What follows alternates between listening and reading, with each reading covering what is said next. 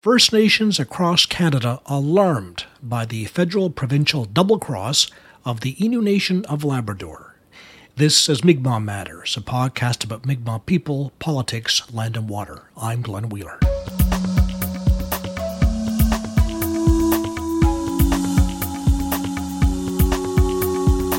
This is episode 189. Thanks for your support via patreon.com/Mi'kmaq Matters.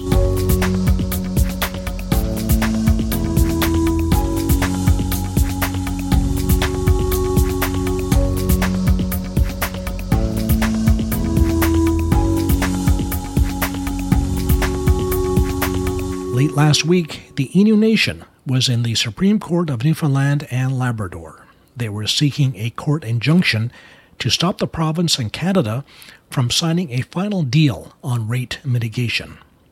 That deal is a bailout so that hydro bills in the province don't double as a result of cost overruns on the disastrous Muskrat Falls development. But in coming to their deal, Premier Andrew Furey and Prime Minister Justin Trudeau have cancelled an economic promise given to the Innu, on whose lands the development is built. The unilateral move by Canada and the province has infuriated not only the Innu, but First Nations across the country who wonder how safe are other similar impact benefit agreements.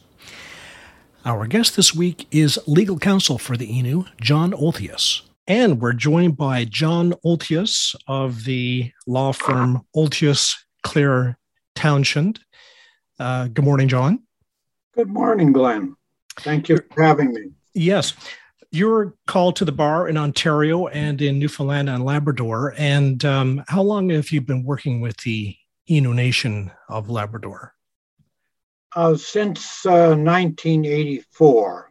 And that first began around the low-level flying issues that the Innu were experiencing with Canada's invitation for NATO forces to conduct low-level flying over their land. Yeah, Canada was presenting the land in Labrador as unoccupied, no people up there. Absolutely, they uninhabited land. They were telling the Allies, and Innu delegations of people went over there. I was part of some of them to meet with the foreign governments and say, "Look, this is our homeland. This is not uninhabitable land any more than the prairies are uninhabitable because a farmer just has his house on the one corner of his land." So yes, so that was the big struggle, and then of course that led to the protest on the runways, many arrests, the decision of Jim Migliorti that the Innu leaders were not guilty because of the color of right defense, but that really energized the Innu people, gave them some sense of who they are and how they might start getting out from under colonialism. And then as a part of that, actually, Glenn, at that time, Canada negotiated only 6 comprehensive agreements at a time and said to the Innu, and John Crosbie said this, "You have to go on the bottom of the list and we'll get to you when one of the other agreements is reached." Of course, that takes many years. So because the Innu pressure, government then agreed to negotiate the treaty. So that started in, it actually led to about 1990, and then a framework agreement in 1996. And then took until 2011 to negotiate an agreement in principle. And we're still working to try and get the final agreement. Yes. So yes. Now, and I suppose we should note that the Innu, when Newfoundland, the then province of Newfoundland became part of Canada, the Innu were not included under the Indian Act. And we know the Indian Act, of course, is a racist document, but it also provides financial benefits to those First Nations that were so included. So it was, I think, not until the 1990s that the Innu came under the Indian Act. And what What benefits were the Innu deprived of for having been left out of the Indian Act? Yes, well, they were penciled out of the terms of union. And as early as 1950, there was a federal Department of Justice legal opinion saying to Canada definitively, no, now that they're a part of Canada, we have a responsibility under Section 9124 to provide services and programs and services to Innu on the same level as across Canada. Despite that, federal ministers kept writing to provincial ministers, provincial premiers, and the Innu saying, no. And so Canada started giving a few grants to Newfoundland to provide some services to the Innu, but the Innu did not have access to non-insured health benefits. They did not have access to the First Nations to the normal monies for building houses, for infrastructure, for all kinds of programs and services, child, youth, and family, their own languages, and then Section 87 as well, which exempted First Nations from transaction tax and income tax. And for the Innu, the transaction taxes were more of an issue, because even if they were to buy a Sea-Doo or a Skidoo or any implement, they had to pay the sales tax when others didn't. So it meant a lot of poverty for Innu people and a lot of suffering, and it took a long time, including the 1990 Innu occupation of Parliament Hill, for government to change. And even then, Glenn,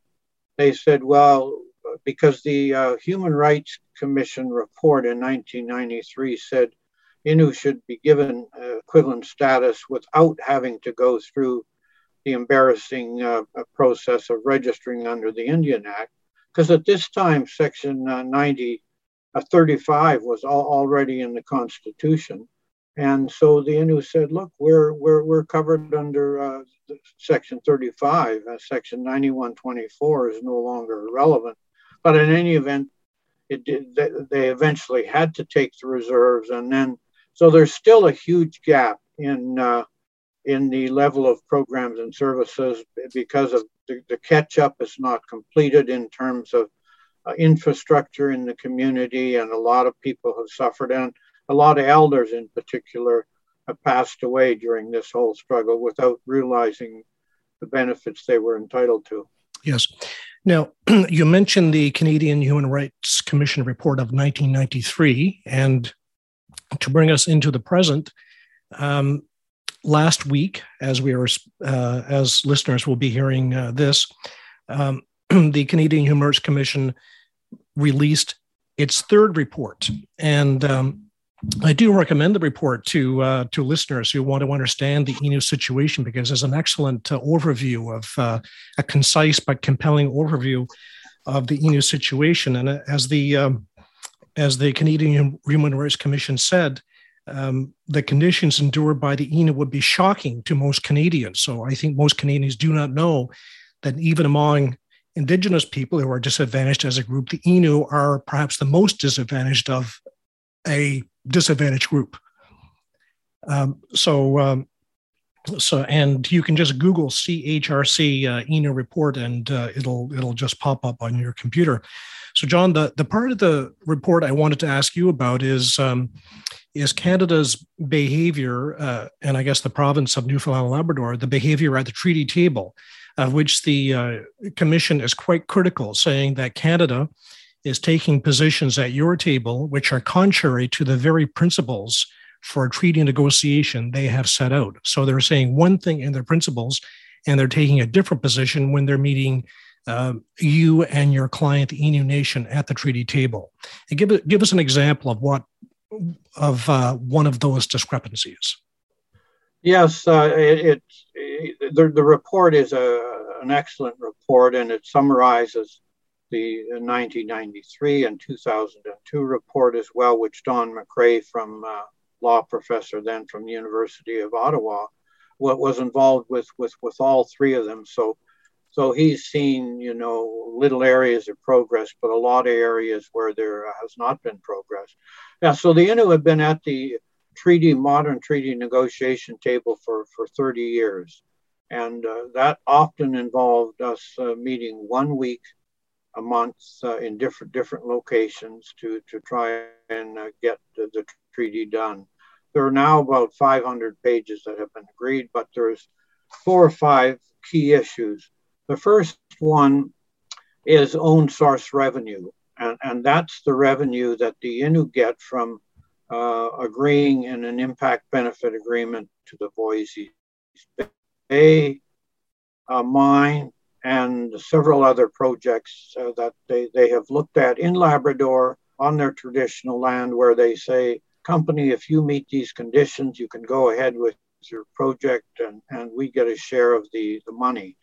And it's that money that has been used to fund, try to fill the gap left by this long history of neglect by Canada, but also to provide housing in just about every house that's been built in Sheshatshiu, and not so much Natwishis because of the relocation, but also now in Natwishis comes from own source revenue.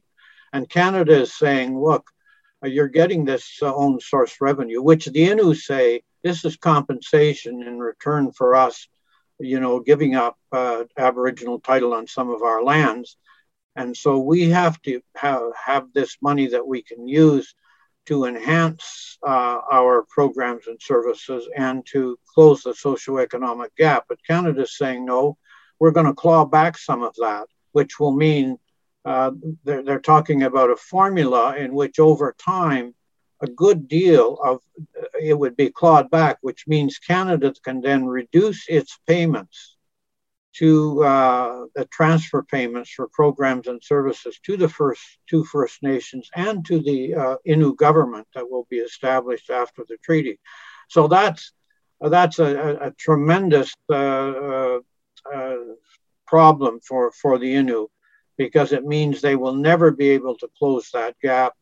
And the IBAs, like at some point, the Voisey's Bay mine, there's no more ore left. So it's crucial that Canada provide Innu with financial certainty, as Innu are providing Canada with certainty regarding treaty and Aboriginal rights. Another issue, Glenn, is the Section 87. The Innu only just got that protection a number of years ago. Other First Nations have had it for years, including many other First Nations who have entered modern treaties. And just remind us again what Section 87 is. What that is section in the Indian Act which says that Indians that live on or have connections to reserves do not have to pay the transaction tax. Right. And of course, in Newfoundland and Labrador, that is now 15%. So we're talking big money. Yeah, especially if you want to buy a boat or a truck or something, it's huge money. So Canada is asking that 8 years after the treaty is in effect, that the transaction tax exemption would disappear, and 12 years after the income tax exemption would disappear. Now, Canada did not require that of the James Bay Cree in their original agreement or in successive agreements.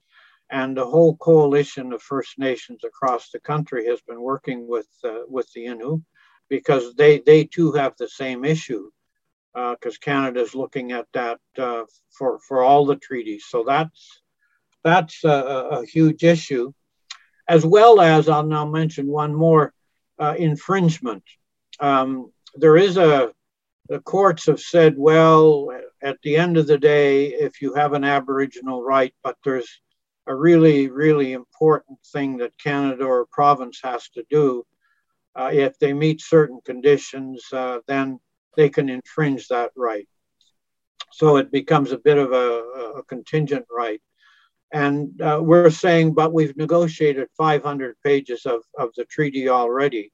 So, and if you want to make a change in it, you have to come to us, and we will not unreasonably withhold our consent, but we will not agree that without our consent, you can just infringe a provision of the treaty that we've been looking at, negotiating for 30 years. And the Commission found that on all of these positions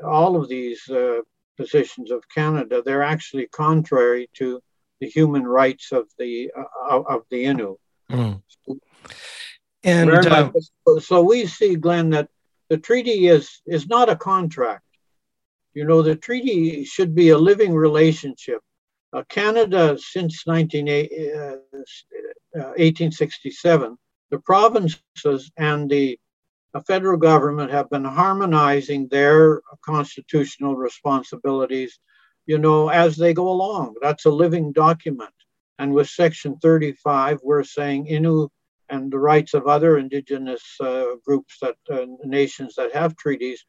The process now should be harmonization of the three constitutional powers, rather than saying the two powers, the federal and provincial, saying, yeah, we want contracts, not living arrangements with, and the report addresses that issue as well. That's contrary to UN declaration that Canada. Be almost like if we said, okay, we have a human rights code and we're going to, nothing more will go in. This is it. No more categories. So this is it. Exactly. So, and we know that life, we come to different understandings as time evolves. Exactly. So into the Muskrat Falls arrangement was supposed to be different. Danny Williams, of course, signed an agreement with the Innu, and then there was an impact benefit agreement in which the Innu would get some economic benefit in return for having their land used for this development, and all the losses they suffered of their territory, of access to the land, which is so important to the Innu. So the Innu gave up a lot, and they thought they would get something in this impact benefit agreement.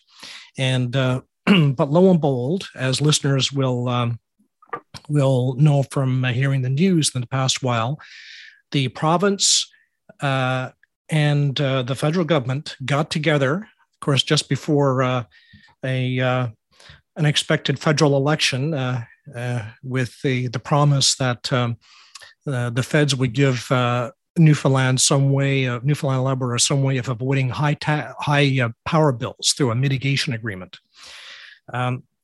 But there's an impact on this agreement, this new agreement between Andrew Furey and Justin Trudeau on this impact benefit agreement already signed between the Innu and the Crown. And it's, I guess, an easy way to explain it to listeners is what will happen to the return promised to the Innu as a result of this mitigation agreement. And can you tell us, John, in understandable everyday terms, what that impact is? Yes. As you've mentioned, Glenn, it was in 2008, Premier Williams came to the Innu and said, look, I want to develop Muskrat Falls. And the Innu said, well, you've already developed Upper Churchill, and without our consent and with a lot of impacts on us. So, we're having all these issues at the land rights table. So there's three things we need to address. We need to look at the impacts of muskrat and see if there's some benefits. And then we also have to get redress for Upper Churchill and the treaty issue. So there was a 2008 agreement called the Jost Potawban Agreement, the new Dawn Agreement. And that did give one part of it did give the Innu in 2041, when that very bad deal expires, which gives all the money to Quebec on the Upper Churchill. The Innu will get 3% of the province's return, and then some land issues were addressed, And then in terms of the impact benefit agreement, the Innu were to get, for the first number of years, they were to get $5 million a year because there would be, this was all during the construction and so on and so forth. And then while the dam was in operation, they were to get 5% of the profit, which was the after debt net cash flow. So basically the profit under reasonable commercial expectations. So, and that would be a substantial amount of money, which the Innu people in a referendum agreed to. There were extensive community consultations over many weeks in which the Innu looked at the draft and said, okay, these are the impacts, these are the measures taken to mitigate the impacts, and these are the benefits, and financial modeling was done to show that. So on that basis, they voted to say yes to the project. And as you have said, Glenn, what now has happened is that with the $7 billion cost overruns, it brought the province to the point of bankruptcy.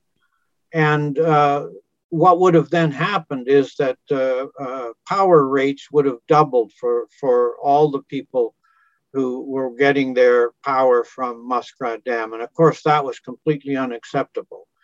So Newfoundland and Canada got together and figured out how to give relief to Newfoundland. A package worth $5.2 billion with a number of pieces to it. But in the process, they deliberately worked those agreements so that there would be no after debt cash flow. So the Innu 5% would be worth nothing. And they did this very, very deliberately. And there was a technical table set up, but they with the Innu that was supposed to be looking at some of these issues. There was obviously a second table just with the Canada and Newfoundland that were looking at this. They came up with this deal. And the problem, Glenn, that the Innu have with it is that, look, we're happy that the Prime Minister has bailed out Newfoundland Labrador. We have absolutely no problem with that. But in the process, you extinguish the Aboriginal rights of the Innu. And you could have said, Prime Minister, I'm going to do this, people of Newfoundland, but in the process, we have to keep the Innu, our promises to the Innu. That's consistent with the honor of the Crown and our fiduciary duty. Prime Minister didn't say that. And Premier Furey didn't say, well, thanks, Prime Minister, for this $5.2 billion, but we also have to protect the Innu. Rather, they took deliberate action to make sure that there would be no return for the Innu. So the Innu are saying you fundamentally breached this agreement, and we're looking now for what would have been a commercially reasonable rate of return had this project, been managed and built properly. And the fact that it wasn't, Canada bailed Newfoundland out, but Canada left the bulk of the impact of this on the Innu. So yes, and we note in passing that in Nabwashish, the Innu community of Nabwashish are still on diesel generators, and they pay for their diesel for their generators. They pay 4 times as much for their diesel as other communities in Newfoundland and Labrador who also rely on diesel generators. No rate mitigation for Nabwashish. We note in passing, but a word that the Human Rights Commission uses in its report for Canada is cynical. So I think this word comes to mind here because, John, one wonders whether, the governments, the Newfoundland and Labrador and Canada have concluded, okay, well, there's not that many Innu up there in terms of numbers. So, we have these 7 seats in the province, and it's almost like a political calculation somehow. To think that they could do this and not let you know. I mean, I don't think you had to be a legal expert to know a deal's a deal once it's signed. And even between widget companies, this would not pass muster. But particularly when we're dealing with the very special relationship between the Crown and a First Nation, it's almost beyond the pale. Well, it is absolutely, and it goes to the heart of the Prime Minister's message about reconciliation.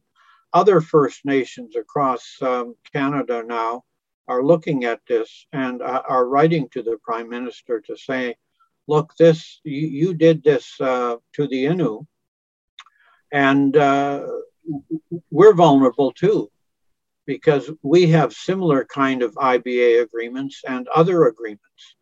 So if in certain circumstances that the government thinks are appropriate, they can just do the same thing to all these agreements across the country. So there is a flood of First Nations individually and within their regions who are writing to the Prime Minister and saying this is a fundamental breach not only of this particular agreement for the Innu, but it threatens our whole relationship and the basis on which we want to negotiate in good faith with governments. If we cannot count on governments, then it breaches. It's then as colonial as all these unilateral government actions in the past. If you can just do that, it's similar to the breaches of the original numbered treaties, and this certainly is the case in Nova Scotia, New Brunswick with the Mi'kmaq, and now Canada is saying, well, we can even breach modern agreements. So yeah, it is a big issue, and we truly hope that the Prime Minister and Premier Furey will come and say, yeah, we got it wrong. So we are going to help the people of Newfoundland, but we're also going to keep the Innu whole. That's what the Innu would like to see. Well, John, that's it for our time. Thank you very much for giving us a concise overview of a long and complicated saga of the Innu. Thank you very much. Thank you, Glenn. The Innu have been struggling for 50 years, and they would like to be spending their time on the land and not in the courts, but unfortunately, this is another situation where they have to do this. We were speaking with John Othius, legal counsel for the Innu Nation of Labrador.